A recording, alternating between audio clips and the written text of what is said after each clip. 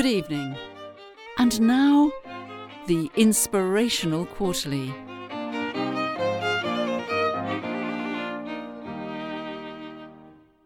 Hello and welcome back to the Inspirational Quarterly, where we read through the classic book, StarCraft Ghost Nova by Keith R.A. DeCandido. And joining me, as always, is Davey Reedon. Hello, Davey. What's up? We're back. We are back, and I did get my actual hard copy of StarCraft Ghost Nova back safely me.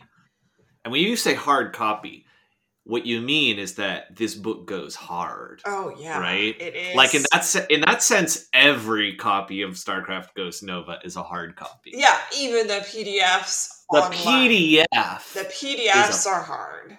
Yes, exactly. The hardest PDFs you've ever read. Dear. I think we should kick things off with an email. What do you say? Oh, yes, please. How you feel? You want an email? I'm into it, yeah. You want an email? Yeah, give it. I'm email Santa here for you. What do we have in this one? We have an email from Nick Moore. And Nick says, Dear Davey and Kara, as one of the first criminals to send an email to this address, I thought I'd say hello, as you asked. And Nick actually was the first person, I think, who wrote to us, who tipped us off to Handy Anderson's StarCraft Wiki page. Oh, and that was a thing. Which was huge for us, yeah. Right? That was a big deal. Because that not only did that give us a lot more on Handy Anderson, but I think that probably also started us down the StarCraft Wiki page. Yeah, I mean, I think we fell down that hole for quite some time. So thank you. You could say we are continuing to fall. We're still it's still going. Nick says, I thought I'd say hello as you asked. I will confess, I nearly stopped after that one episode that was 95% Family Guy and about a page of the book. But you seem to be back on track, and I still love listening to your seemingly random tangents. Best, Nick. I love to hear that we've basically been making people leave listening to our podcast because of this. Kara, can I will say I read this email the other day, and it put me in a bit of an introspective mood. Can we? I'll tell you what. Can we just talk for a second? Okay. Like, can you and I just? Yeah. You know, like, could we just have a conversation here for a second? Okay. I introduced the This Week in Season 10 of Family Guy segment into our podcast. And I guess my question is, did I make our podcast worse? I'm sadly contemplating yes, but we can just talk here, right? We can I just want a dialogue here. I will be honest with you. I have a number of friends who I know personally who do listen to the show. And, from time to time we talk about like, oh, did you listen to this episode? Or what did you think of this one? I've specifically gone out of my way not to ask any of my friends what they think about our Family Guy obsession because I don't want to know, because I know they're going to tell me that it sucks. And I've been having so much fun.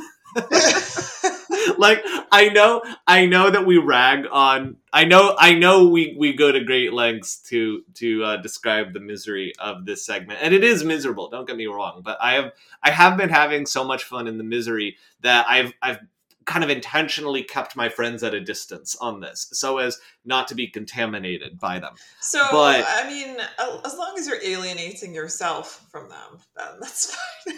That's the healthy thing, right?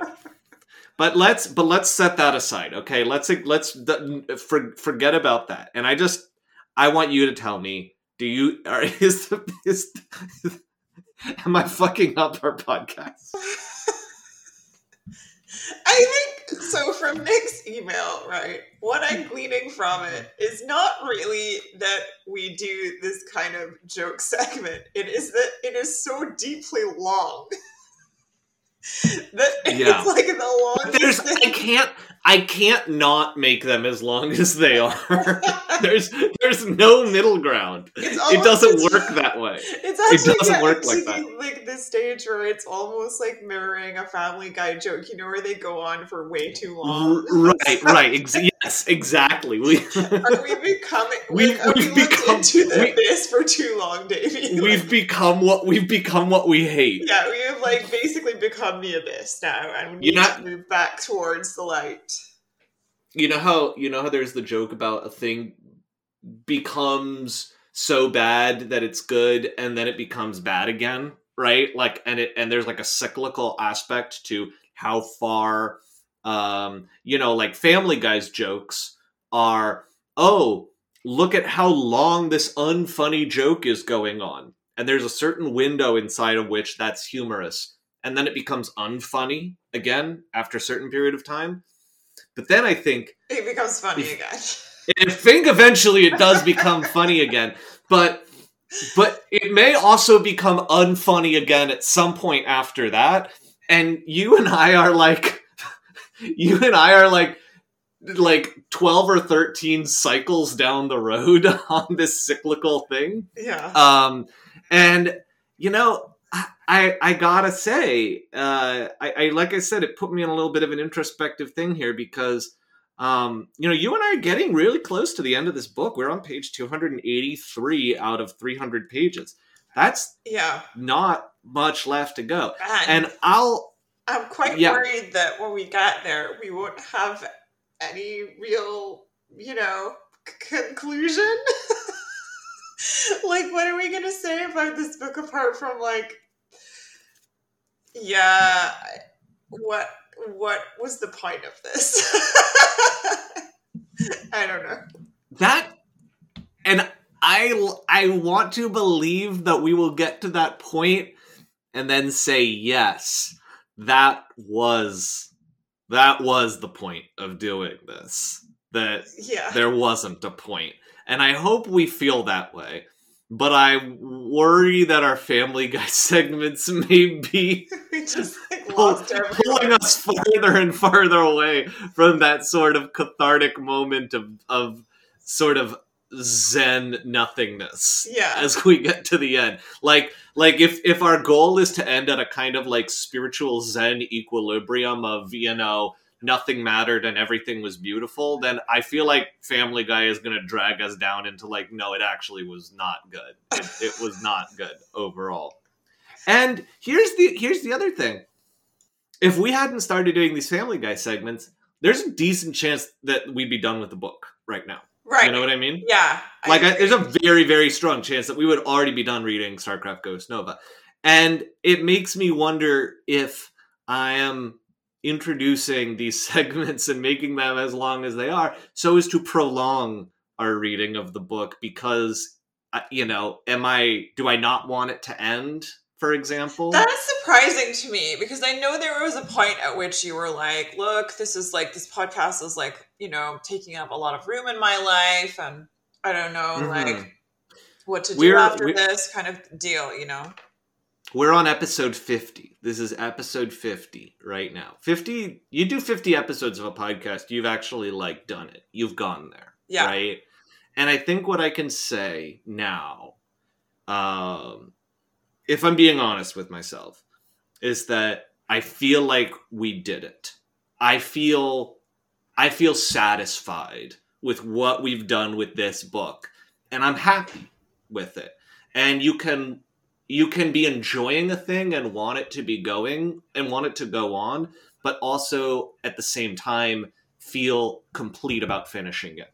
Right? Yeah. And I am both enjoying the act of doing this podcast and also I want to resolve it and conclude it. But I want to do it in a way that feels like we put everything we had into it. You know? And I'm gonna I think I'm just gonna miss doing it, you know, once, because it is like, you know, it has been like annoying trying to figure out, you know, how we're gonna schedule it, because both of us are really busy, and like we know we have to commit to it every week and like try and fit it in somewhere. So that is like a harder part of it.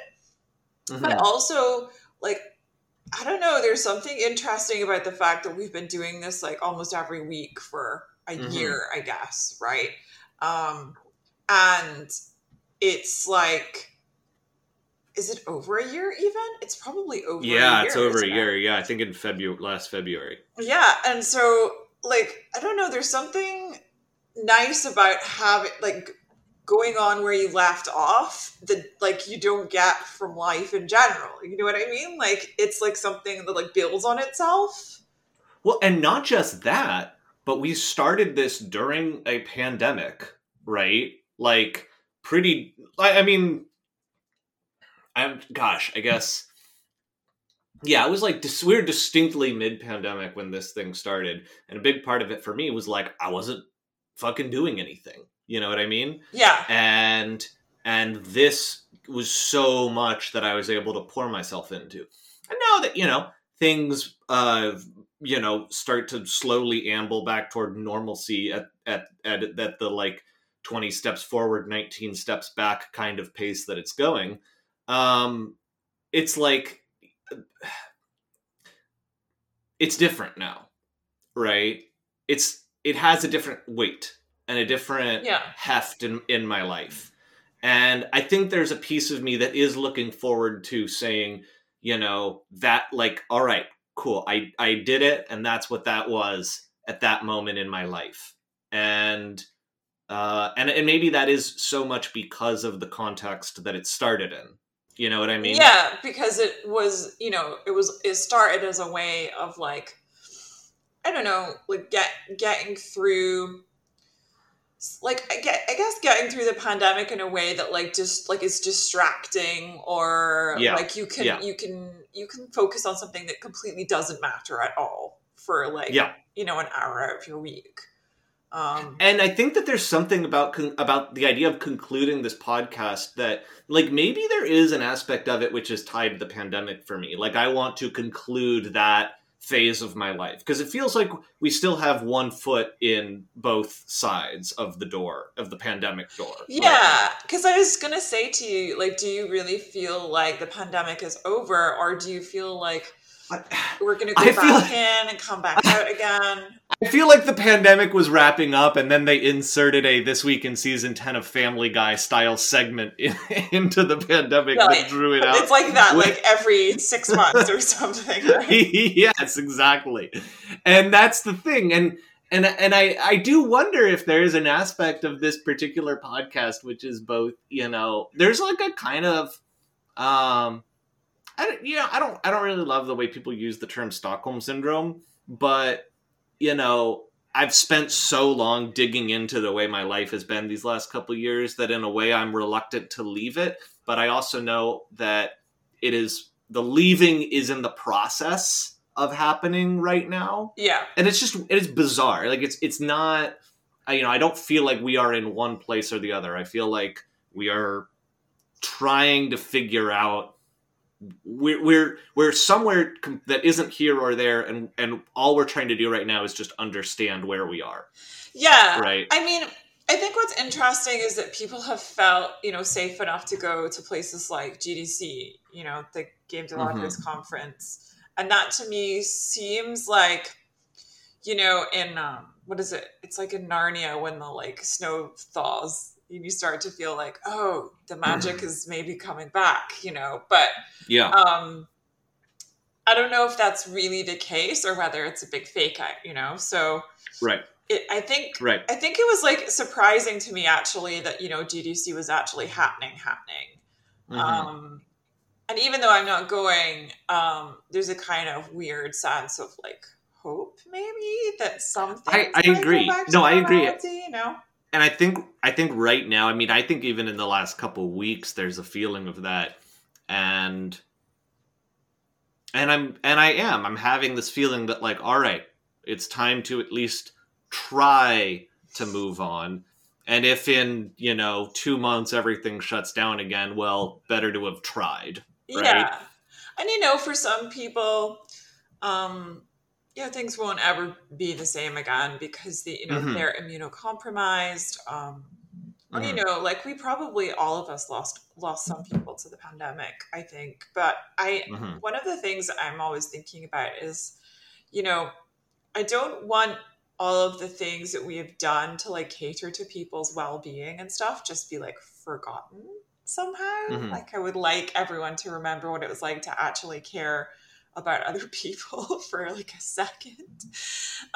So that would be really, really nice. I feel like as we kind of wake up from this like weird dream, then we get like a little bit of like, oh, but we should still be like looking after people, which is probably not what the government or corporations would want from us. But I would like to continue to pester them. I want to annoy them. Yeah. I don't know. And it feels like the only thing I know is that there's a very, very deliberate act of creating whatever that next thing is. There's very little passivity about it. Everything is extremely intentional and cultivated. Yeah, I mean, what's really interesting for me is that I finally allowed myself to rest in a way. Like I finally allowed myself to just be like, you can create things for someone else for a while and not have a personal investment in ownership over your creative ideas. Whereas like, when you're working on something that's entirely yours, then you have so much more investment in it. I mean, you must know this more than most people. Like if there's a lot of yourself in something you're creating, it suddenly becomes so much more fraught, right? As a creative process. I'm very lucky that I get to do work that's like my day job that is, very reflective of my interests and sensibilities and things like that. I mean, I'm remarkably, remarkably fortunate. And it's interesting that at the end of the day, even in the best possible circumstance of getting to work on the most self-actualizing kinds of work, it does not just inherently fill that void. Yeah. There's always more. Yeah. And I mean, like what I tend to do is just, have like a main job that I'll do, and then I'll have little things on the side that are like, things that like keep my like kind of creative craft kind of ticking over. Not that I don't, care about my main job or put lots of myself into it, but it's not what I would choose to work on all the time.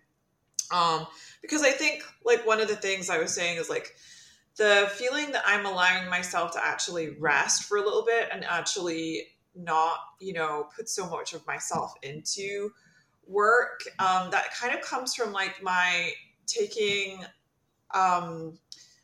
a job where I have less responsibilities than I would have if I'd done other things. So like I got offered like, roles where I would be the director of something.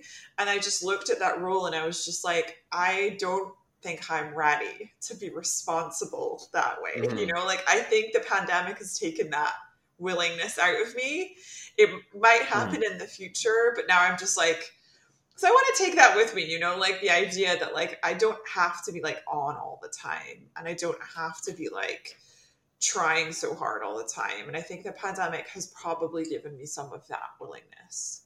But yeah. Well, it's so interesting that you say that, because I feel like I'm almost having, I feel like a lot of my life recently has been maybe even coming from a bit of the opposite direction, where I already took on so many of those roles and responsibilities. I mean, like I think there's overlap in what you're saying, but it's like it's weird to me that I have essentially gotten I've gotten to have career doing work that I love with, in a lot of ways, very little compromise about what I want to do.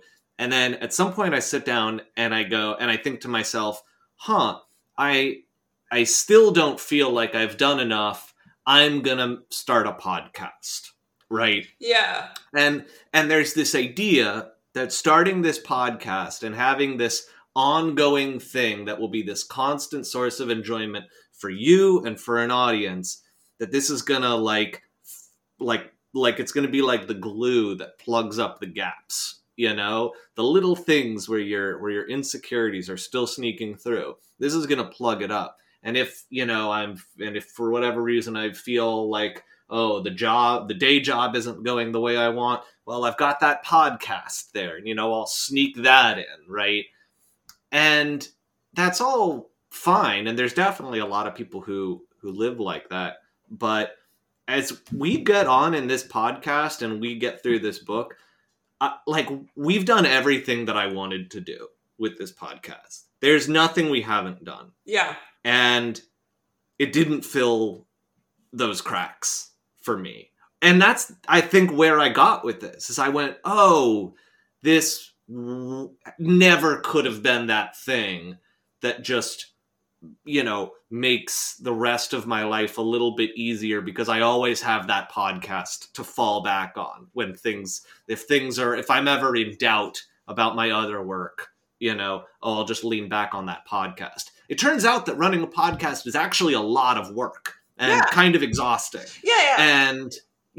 And it's just, you know, I don't know, for some reason I didn't think that would be the case, but this has been it's actually really hard doing this. And it takes, and not just like time and energy, but also, you know, the sort of emotional thing in the background of just all the time I want this podcast to be good. I want people to enjoy it.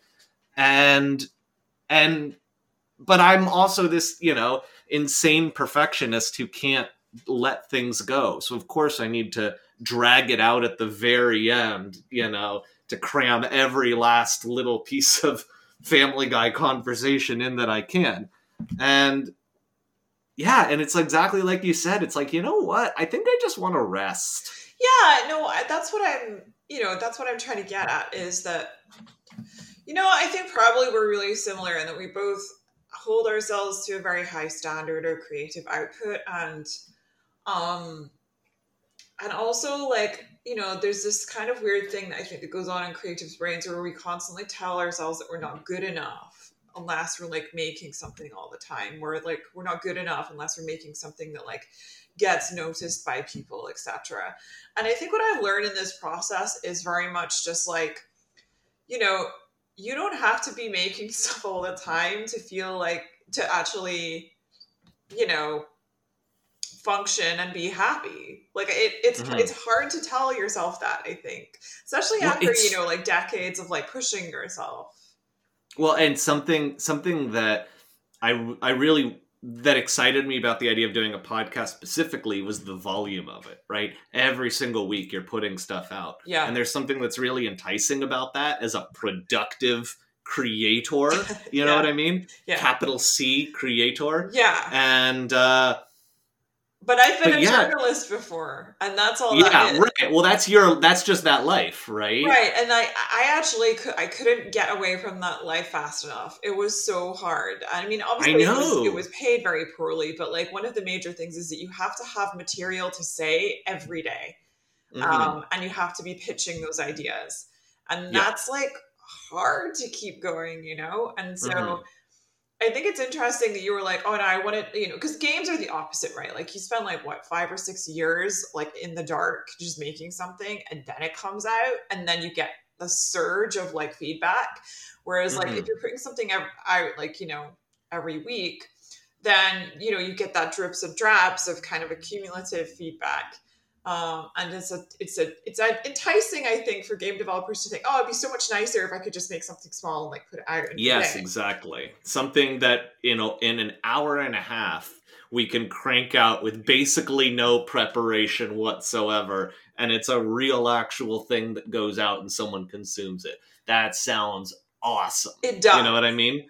But it's actually like quite mentally tough. right? Right. It is. And I think the thing I wasn't expecting was that how little the format changes my emotional investment in it. You know, like if we spend an hour on recording this podcast, I'm just as emotionally invested as I am for the day that I spent on my day job cranking away at video game stuff. Yeah. Like it doesn't, my brain can't compartmentalize those as two different things. You know what I mean? It's still And work. it's still work. And I just wasn't expecting that. I guess. I guess I thought that my brain would categorize them as two different things, but they're not. They're not.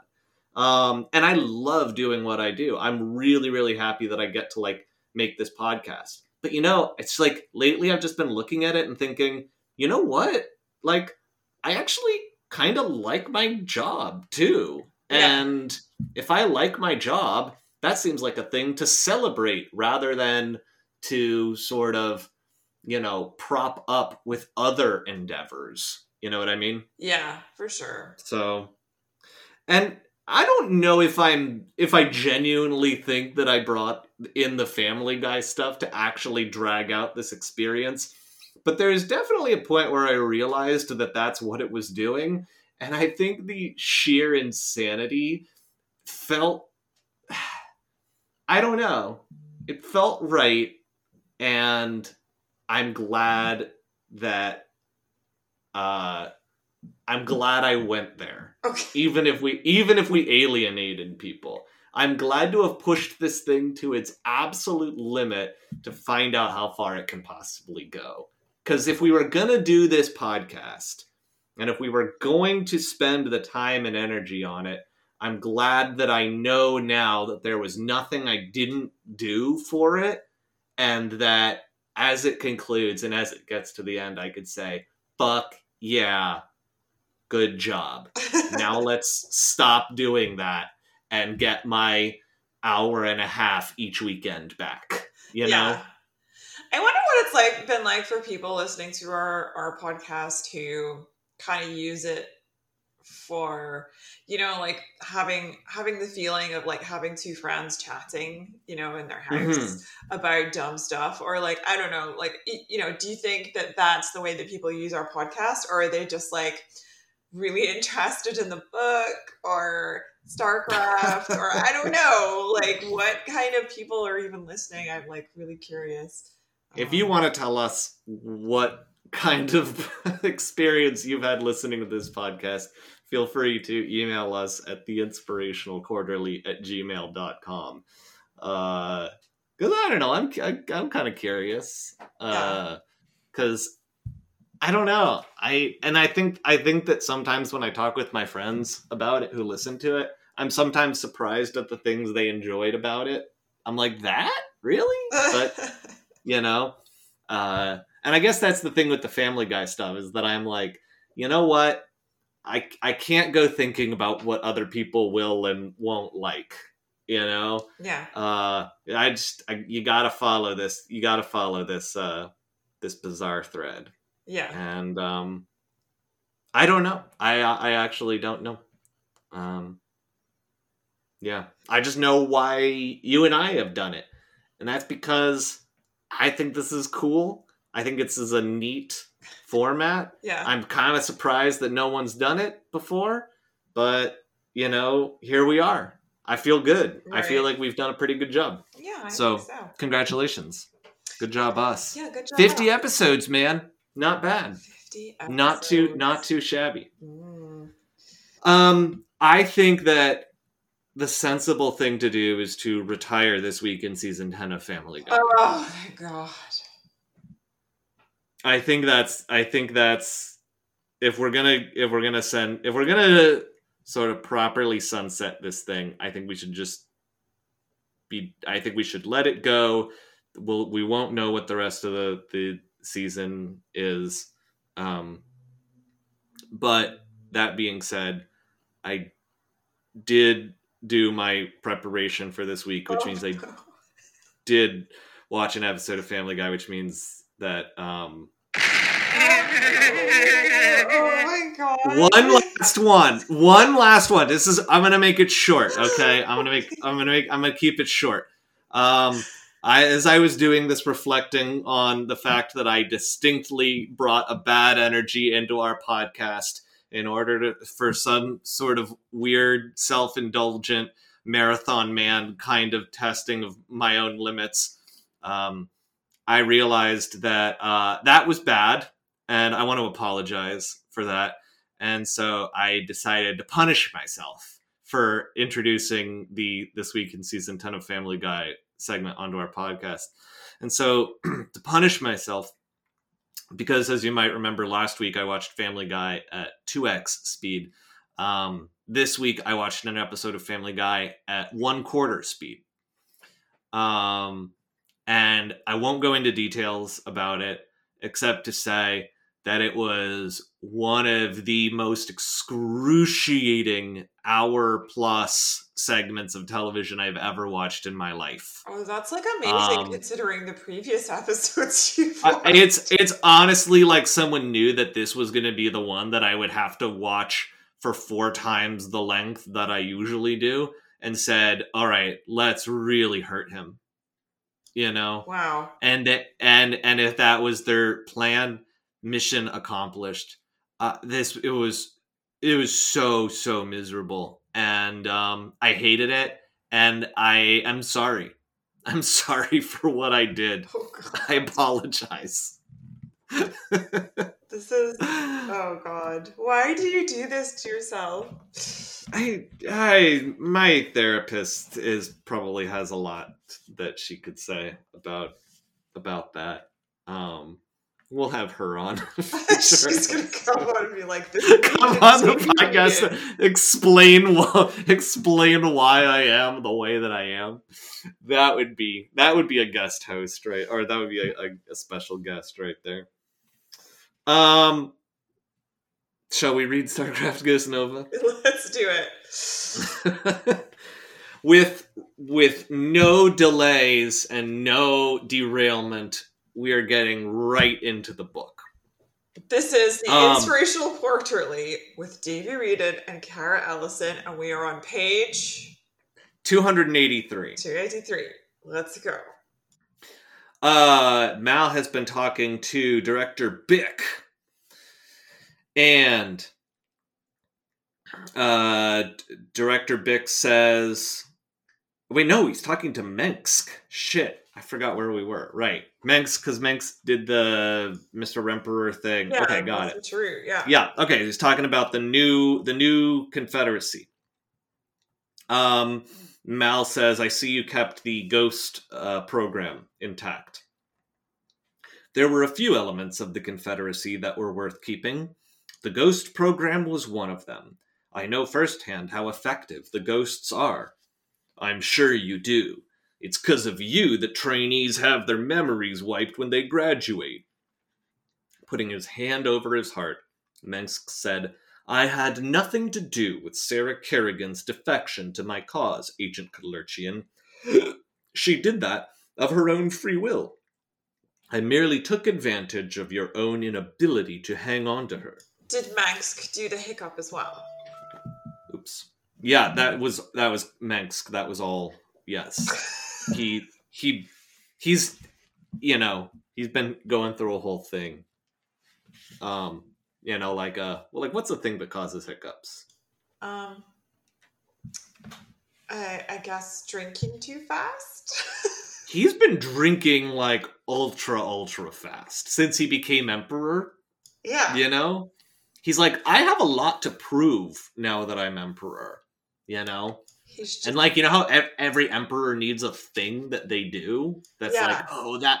What was that emperor like? Oh, he was like that. Well, Mengsk is going to be the one who drinks everything super quickly, you know? Well, it could be like, you know, how celebrities have like those box lunches where they stuff their food down and like drink really fast because they've got to go somewhere. So that's Mengsk, you know? Oh, yeah, and it's like a sign. It's like if you're hanging out with him and he like eats everything super quickly, you know he's being really productive. Right, exactly. Right? But all he's doing is he's running from one lunch to the next and then eating that lunch super fast to show everyone at that lunch how productive he is. And then it's just lunches. His entire day back to back is just booked with that lunches. That sounds really great. I would love and then everyone's like, oh my God, this is the most effective emperor we've ever had. Right? Yeah.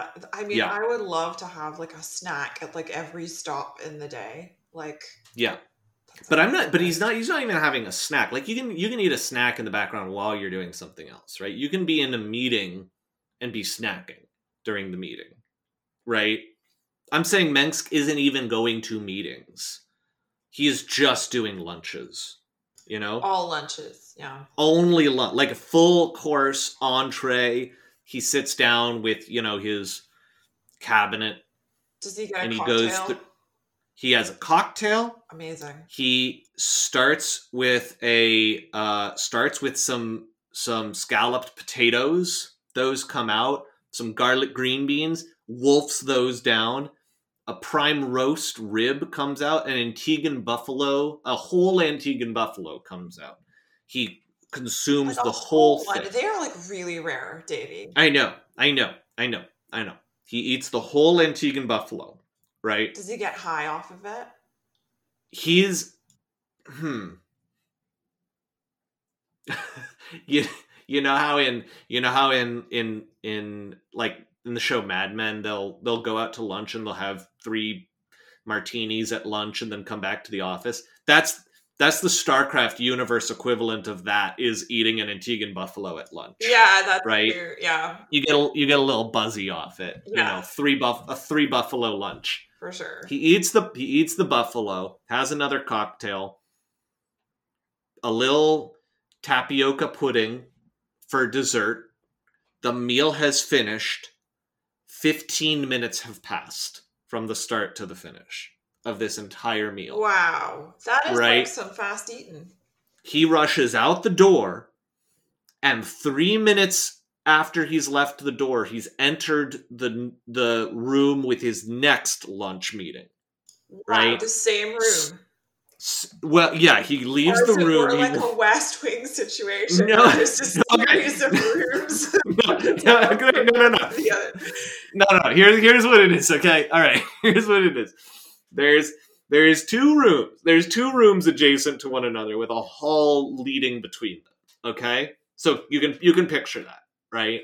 Like a kind of ovaries of rooms here, right? Ovaries of rooms. I don't know what I'm trying to come up with two big things connected by a smaller thing. Oh, okay, like the room ovaries. Yeah, like I get it. Room ovaries. Yeah, that's normal. Yeah. That's what they. Yeah. The emperor's ovaries is what they call them. All right. So he starts in the left room, which we'll call the east room. The left ovary, which we'll call the east ovary. And so he starts eating lunch there with his 12 o'clock meeting. 15 minutes later, leaves that meeting, begins walking east toward the west ovary, right? Because that's how they're named.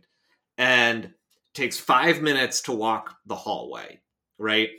While he's eating his first lunch, his cabinet members are setting up, are preparing lunch in the other room, and they're bringing in the people who he's meeting for lunch. Okay? So, got it. So 15 minutes to eat lunch, 5 minutes to walk. All right? Okay. That's a 20-minute window for his assistants to set up, to bring his lunch guests into the opposite room, sit them down, and get all the food ready. Emperor Mengsk enters the room 20 minutes at 12:20, right? Sits down, food instantly comes out. They eat for exactly 15 minutes. Then he stands up and walks back across the hall to the east ovary room. Okay? Right. Yeah, okay. 20 minutes like clockwork. 15 minutes of... And again, every single one. The scalloped potatoes, the garlic green beans, the entire Antiguan buffalo, the tapioca pudding, cocktails, between each course, right? And it's not just the same exact thing every time, you know. There's shrimp cocktails sometimes, right? Oh, I love Maybe a it's like shrimp a cocktail. pasta dish, Oh, a nice. salad. Okay. So it's always kind of like being swapped out like that, Okay. right? So 20 minutes, 15 minutes, full meal, walk 5 minutes. From Mengsk wakes up at 6 in the morning and he heads instantly to his first lunch. And he begins this 20-minute cycle of eating lunches every single 20 minutes of his day until he goes to bed at 11 p.m. Okay. Right? And so when we're witnessing this conversation with the hiccup, what meal of the day is he at? I know Malcolm, excuse me, I almost called Keith Malcolm. I know Keith didn't explicitly state it in the book, but I think it's a very easy subtext to infer that Mengsk is literally at this moment, there's like a table in front of him, right? And that right now, let's say it's a Mediterranean meal that he's having, right? So there's some falafel, some pita, you know. He's got a whole euro there, you know. He's got some lamb, some seasoned lamb, a little bit of yogurt and raisin, right? He's got all of that all at a table in front of him, and he's just pounding this down while he's having this conversation with Malcolm. That's amazing. How's that feel to you? That sounds good to me. I mean, I feel like that.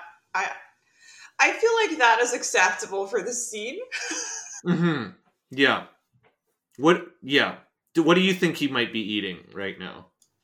I mean, so it's got to be like, I think there's got to be added, you know, hiccup maker in this. A hiccup? Oh, so like specifically like a kind of carbonated something or other. Could be a beer. Yeah, I like a beer. Let's go with the beer. What kind of beer do you think Mengsk drinks? I think he drinks a Cobra. What's a Cobra? I don't know what a Cobra is. I think it's an Indian beer. Well, I was going to say IPA, which IPA is India Pale Ale. Yeah. I think Cobra is just a plain like lager, but like I think he would drink IPA for sure. Okay. Yeah, I could see Mengsk putting down an IPA during this for sure. Yeah. All right. Important question. Would Mengsk do a beer bong? I don't think he would. Mm-hmm. I think that he would prefer to be seen as being dignified. Mm-hmm. But he's the kind... No. Hang on. We're going to go back a second, all right? Mal nodded. That's good. You don't insist on a title like Your Highness. That elevates you too high. Mister is a common honorific. The same one used by democratic governments for their politicians keeps your man of the people image intact despite being an absolute monarch. And Mengsk is impressed by this. So you think that he's kind of like a George Bush figure who would do a beer bong with the guys because he wants to be a man of the people. Yeah. Right. Yeah. Right. Okay, I accept your argument. But George Bush, okay, here's the difference. George Bush just is that person, right? He's not like, putting on an act there. Yeah, like George was like, did he not have like 50 DUIs by the time he was like 20 years old? And like he wasn't getting DUIs to cultivate his man of the people image. No, and like he went to Harvard and didn't go to any classes, and like doesn't know any words or anything. Can you imagine like presidential candidate playing up their DUIs as like these politicians out here all, think they're such hot shit, but I'm like you. I've been pulled over. I've killed 3 people driving drunk, just like all of you. Davey, you were laughing, but that is how things work here in America. Like, people are like, oh, he's got 4 DUIs. That's 2 more than me. He must be a cool guy, like Jesus Christ. that's what they're thinking. All right, so Mengsk is doing a beer bong while he's having this conversation. Right now. He's like, no, it's not. Let's be clear. He's not doing a beer bong. He is beer bonging in between each of these paragraphs. So, all right. So he says, Mal says, I see you kept the program intact. There were a few elements of the Confederacy that were worth keeping. The Ghost program was one of them. I know firsthand how effective the Ghosts are. And then as Malcolm says, I'm sure you do. It's because of you that trainees have their memories wiped from when they graduate. As he's saying that, Mengsk is lifting a beer bong to his lips, shooting the entire thing, wiping his mouth, giving a loud hiccup, and then he puts his hand over his heart and says, I had nothing to do with Sarah Kerrigan's defection to my cause, Agent Kalerchian. So what a just guy. think about that. What a guy. This is, whenever we talk to Keith, we should ask Keith if Mengsk would do a beer bong. Oh yeah, like put that down for questions. We'll ask Keith. Yeah, hang on. I'm going to write that down. I'm glad that someone is really asking the important. Would Mengsk do a beer bong? Cool. Got it. I mean, all right. Do you think that like Keith will ever get like some kind of cease and desist letter from Blizzard? Keith was free. Please stop saying that Mengsk will do a beer bong. Now here's the other way to think about it. If now I called him Mengsk. If Keith does come onto this podcast and say that Mengsk would do a beer bong, Blizzard has to go in the because remember, Subsurian added the Jeffrey thing to the wiki when Keith said that Jeffrey was claustrophobic. Right? Oh, yeah. So if we can get him, and I don't think Keith will, if I had to put money on it, I don't think Keith will give us an answer. No, because he is aware that he doesn't have that power. Knows. Right? He knows. But if we can finagle an answer out of him, and we're gonna have to be real crafty. Okay. We're gonna have to like drop it on. We're gonna have to like slip it. Kind of sneak it kind of smoothly into the conversation somehow. Once it's written into the wiki, then Blizzard internally are just like, they use the fan wiki, because honestly a lot of games companies I've worked at, we use the fan wiki as a reference for our own game. Yeah. Like when they're trying to figure out when they're writing StarCraft 3. Yeah. And they're like, oh, Mengsk really has to be in the scene doing a beer bong. It'd be really useful to know whether or not Mengsk is the kind of emperor that would do a beer bong to appeal to his man of the people sensibility. Can you imagine booting up StarCraft 3 in the opening scene? It's Mengsk beer bong. Like, that is when we'll know that we have made a difference in the entire universe. It's like a butterfly effect. That's not a butterfly effect, okay? That's just two things happening. Like butterfly effect. That's just called an effect, all right? That's what that is. I just feel like the smallest detail in a wiki has like ruined the entire universe for them. Yeah, no, right. But how can we really know? How can we 20 years from now, how will we know whether or not this podcast had an actual impact on even just the lore of StarCraft? It'll be really, because Blizzard isn't going to come back to us and be like, hey, be sure to let whoever runs the StarCraft wiki know that detail really helped us. I mean, I'd assume they don't do that, No, they wouldn't. But, sometimes, internally, maybe not the company itself, but the people who actually have to work on making content there, sometimes I've definitely reached out to people before who've helped me out, or, like archivists or, fans and stuff, and then asked them, particular questions, and then if they really help out, you get like a special thanks, or like, like there's that kind of thing. All right. Well, if StarCraft 3 includes Mengsk beer bonging, I would like to be thanked in the credits. Special thanks. Special thanks. Yeah. The Inspirational Quarterly, RE Mengsk beer bonging. The trainees were now doing the push-ups on one fist, the left one. Their right hands were gripping their left wrists. All but one of the trainees were struggling mightily with this configuration, the exception being Nova. No, that wasn't fair. She was struggling, but she wasn't letting it stop her. The others were collapsing onto the floor, getting themselves yelled at by Hartley, or simply unable to rise, which resulted in a similar outcome. But Nova refused to give in to her own body's frailty.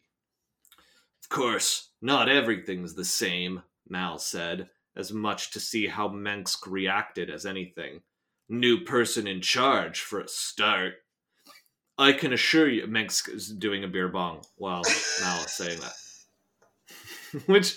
That's such a power play, It does actually come up as a power play, doesn't it? It's just like, he doesn't give a fuck. It really does. Like, it kind of fucking works, If you just, without any explanation at all, just pulled out the beer bong and did it while this person is saying these really quite impactful things to you and about you, Yeah. Jeez. I can assure you, Director Bick believes in the program as much as his predecessor. He then lifts another beer bong to his lips. More of the party line from the man who drew it. This is Mal thinks that to himself. No, he doesn't. Believe me, I'm the first person to list Ilsa Kiliani's faults. But she viewed her role as head of this program as a calling, because she believed in the Confederacy and wanted to protect it from those that would destroy it. That's probably why she didn't fit into your New World Order. Bick, though, he only believes in whatever his superiors tell him. He couldn't care less about protecting the Terran Dominion. He just wants to keep you happy so that he'll stay employed. Raising a hand to cut off Mengsk's likely rebuttal of this. What is Mengsk's likely rebuttal of this?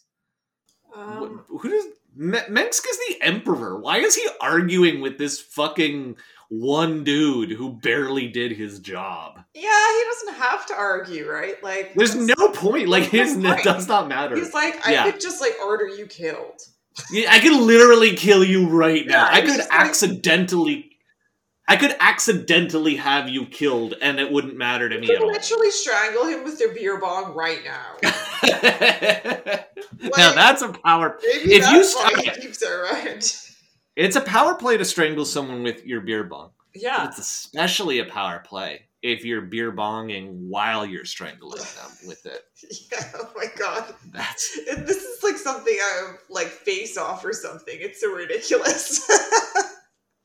I can imagine John Woo trying to direct this movie and not really succeeding. Mal quickly added, "Hey, I'm not complaining. Bick's type is a lot easier to work for."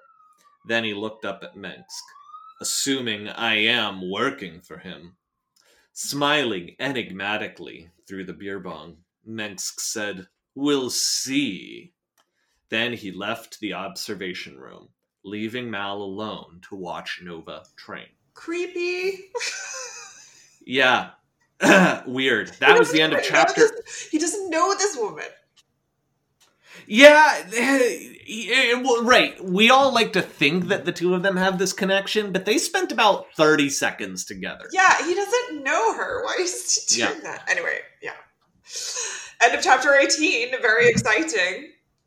Chapter 19. Shall we start? Shall we just plug at it? What do you think? Yeah. All right, let's dump in. I was trying to say either let's dive in or let's jump in, but I said let's dump in. Yeah, I mean, I don't know what that means, but that's what we're dumping doing. In. Okay, right. We're dumping like a dump truck. I don't know. That's what Mengsk says every time he leaves the table in between his meals. Well, I'm dumping in. Oh god. The part of the ghost... Shush! I'm trying to read the book. Okay. The part of the Ghost Academy that Nova found herself looking forward to the most was the physical training in the morning. Well, no, that wasn't entirely true. The part she really was looking forward to was the end of it, when she would be relieved of having to remember her past life. But until that time, what she was anticipating most eagerly every day was the physical training. The other stuff was certainly useful. The afternoon training in her psionic skills was something she wished someone in her family had the foresight to give her years ago. So much of her childhood made more sense now, especially why she always seemed to know how other people felt when nobody else did. She had gone through her youth thinking Zeb in particular to be horribly insensitive, which he was, at least by her standards, but she now knew it wasn't by choice. Mommy had always called her ability to see the servant's point of view empathic, but Nova had always assumed her use of the word to be figurative. Being taught by other telepaths and telekinetics was very useful. The latter were more scarce, as one needed a PI-8 or higher to be telekinetic. Nova was not a PI-8. I thought that she was a PI-8, but I don't. That was so long ago. Wait, like, how does she blow stuff up then? If she's not... Oh, wait. So I just scanned ahead a little bit. Hang on, let's finish this paragraph. The Wrangler had simply guessed she was at least that because of the telekinesis, just as she herself had when she'd done her surreptitious research into her abilities. In truth, she was a PI-10, the highest in the program. That made her afternoon studies all the more important. Ah, I see. So actually, she's just like crazy good at everything. Yeah. She's the best in the entire world. Best of the best. And that's why she was enslaved for 6 months by a man with a cool hat. Yeah, and shark teeth. Shark teeth. and I don't know if you remember this from the book. Fagin was 30 feet tall. He was? Yeah, that was in the book. Wow. That was in the book. Okay. Yeah. Just go back and look it up sometime. The evening work with weapons and target practice was all fine, though Nova was very bad at it. Okay, I'm sorry. When I said she's amazing at everything, what I meant was except hitting stuff. She rarely hit the targets she was supposed to hit, and had trouble holding the bulky hand weapons properly. Sergeant Hartley yelled at her a lot. The other trainees were terrified of Hartley, but after 6 months with an even more fogged Julius Antoine Dale, it was impossible for her to be at all intimidated by Hartley. So Nova's just over here like, no, look, fucking, you don't know. Nova's just making heart eyes at this guy the entire time. Like, she's just like, I love you so much. You're so much nicer than, Wait, are you saying Nova has, like, daddy issues? She's just like, I don't know. I think she's just like, thinks that because this guy is slightly less mean, that he's probably like the loveliest man alive. Right. Mm. Yeah, I see that. Of course, that just made him yell at her more and push her harder. But that didn't bother her either, since she wanted to be pushed hard, especially during the morning training. It wasn't she does have daddy issues. That's what I'm thinking. That's what I feel like is going on here. Which, we can ask Keith about that too. Oh, dang. It wasn't because she was especially good at it. In fact, she was as bad at the martial arts as she was at the weapons work. Wow, she's a real killer. Exercise had never been a concern when she was a scion of the old families. They had other people to do things for them, after all. So indolence was very much the order of the day. And it was even less of a concern in the gutter, where she spent most of her time curled up in a corner, being afraid of Fagin. Aww. As a result, on her first day at the academy, she couldn't even do one push-up on her palms, much less the 20 on her fists that Hartley demanded. Hartley had explained that the push-ups were to build upper arm strength and to toughen the knuckles so that, as he put it, you only need to punch someone the once. Aren't they training to kill with their brains? Yeah, like, what is the point of this? Just kill with your brain. Don't punch. You don't have to punch. You could just, put a, you don't even need on someone. You don't even need to punch them the one time. If you've punched one time, you're not doing your job. Just like telekinesis a brick into their face. Nova literally blew up the pitcher's brain. Yeah, I mean, right? Do you remember that? Yep. Like, she set his brain on fire and exploded it. And she's over here, like, learning judo? Yeah, it's ridiculous. You know what I mean? Yeah.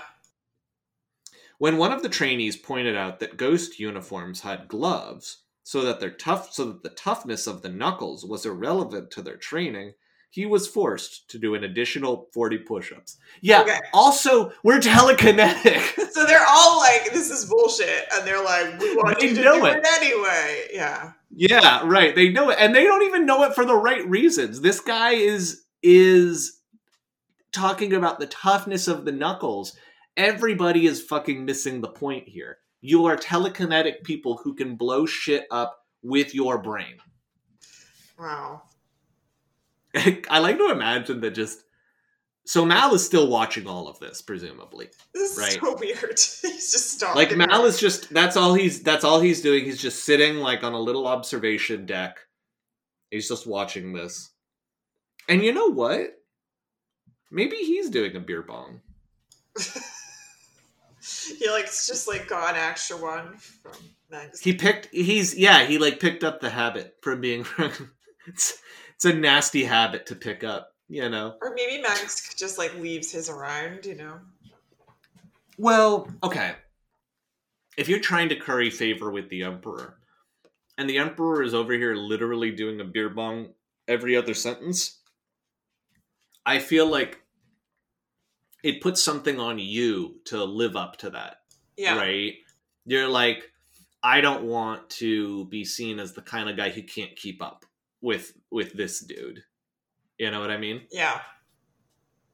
And the idea of just Malcolm over here in his fucking hover wheelchair just watching Nova and beer bonging is so goddamn weird that it makes total sense for me to see him that way. Okay.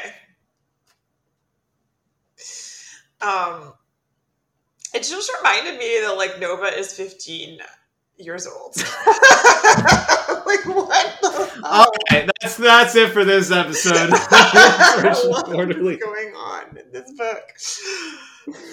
That'll do it for us today. In fact, maybe we'll just end the entire podcast there.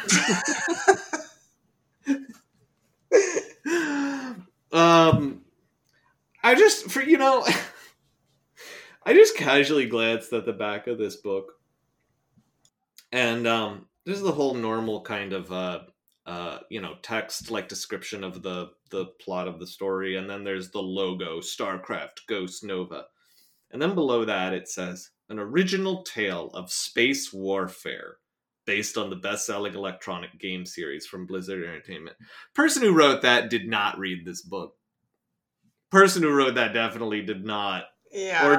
Or wasn't really, like, you know...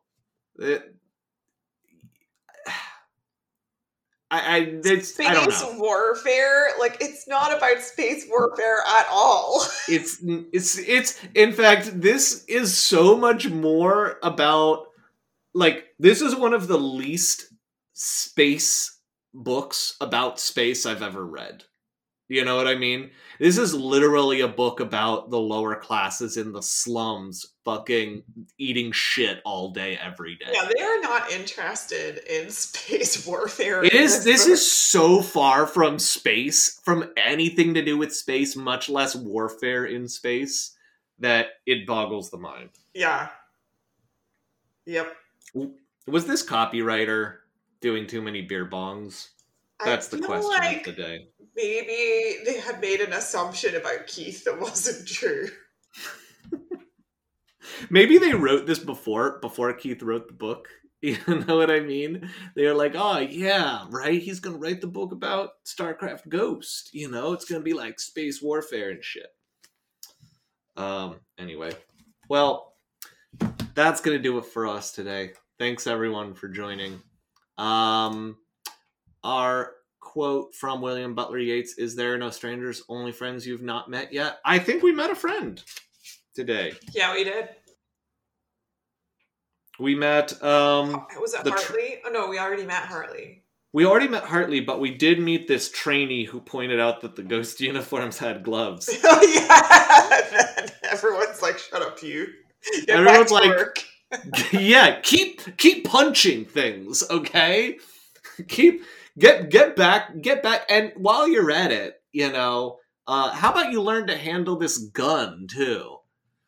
And then everyone's like, "When are we gonna learn to kill things with our brains? Shut up and fire the gun." Yeah. I could kill people with my mind. Shut up and punch the dummy. They're all like, "I could kill you with my mind right now. Do you want to see me do that? Like, why are we doing this?" All right, now break the brick with your fist. But I can break the brick with my mind. Break the brick with your fist. All right, there. See, now we know that if your brain stopped, you could still crush bricks. Yeah, you're technically headless, that you'd still be able to do this.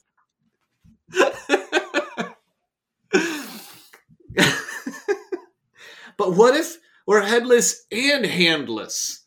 Well, tomorrow you're going to be breaking bricks with your kneecaps. It's so weird. Malcolm's just fucking drinking himself silly the whole time. All right. Thanks, everyone, for joining us on more of this weird adventure that we've all gone on together. And thank you, Kara, for being a part of it, too. It has been awesome, honestly. So, yeah, I'll miss We've still got a little more to go. We're on page 287. So we're not done yet. We're close. We're close, but we're not done yet. We got to enjoy. I guess technically we have to ask Keith all of the questions as well. We do, but I think we should. I don't want to set up.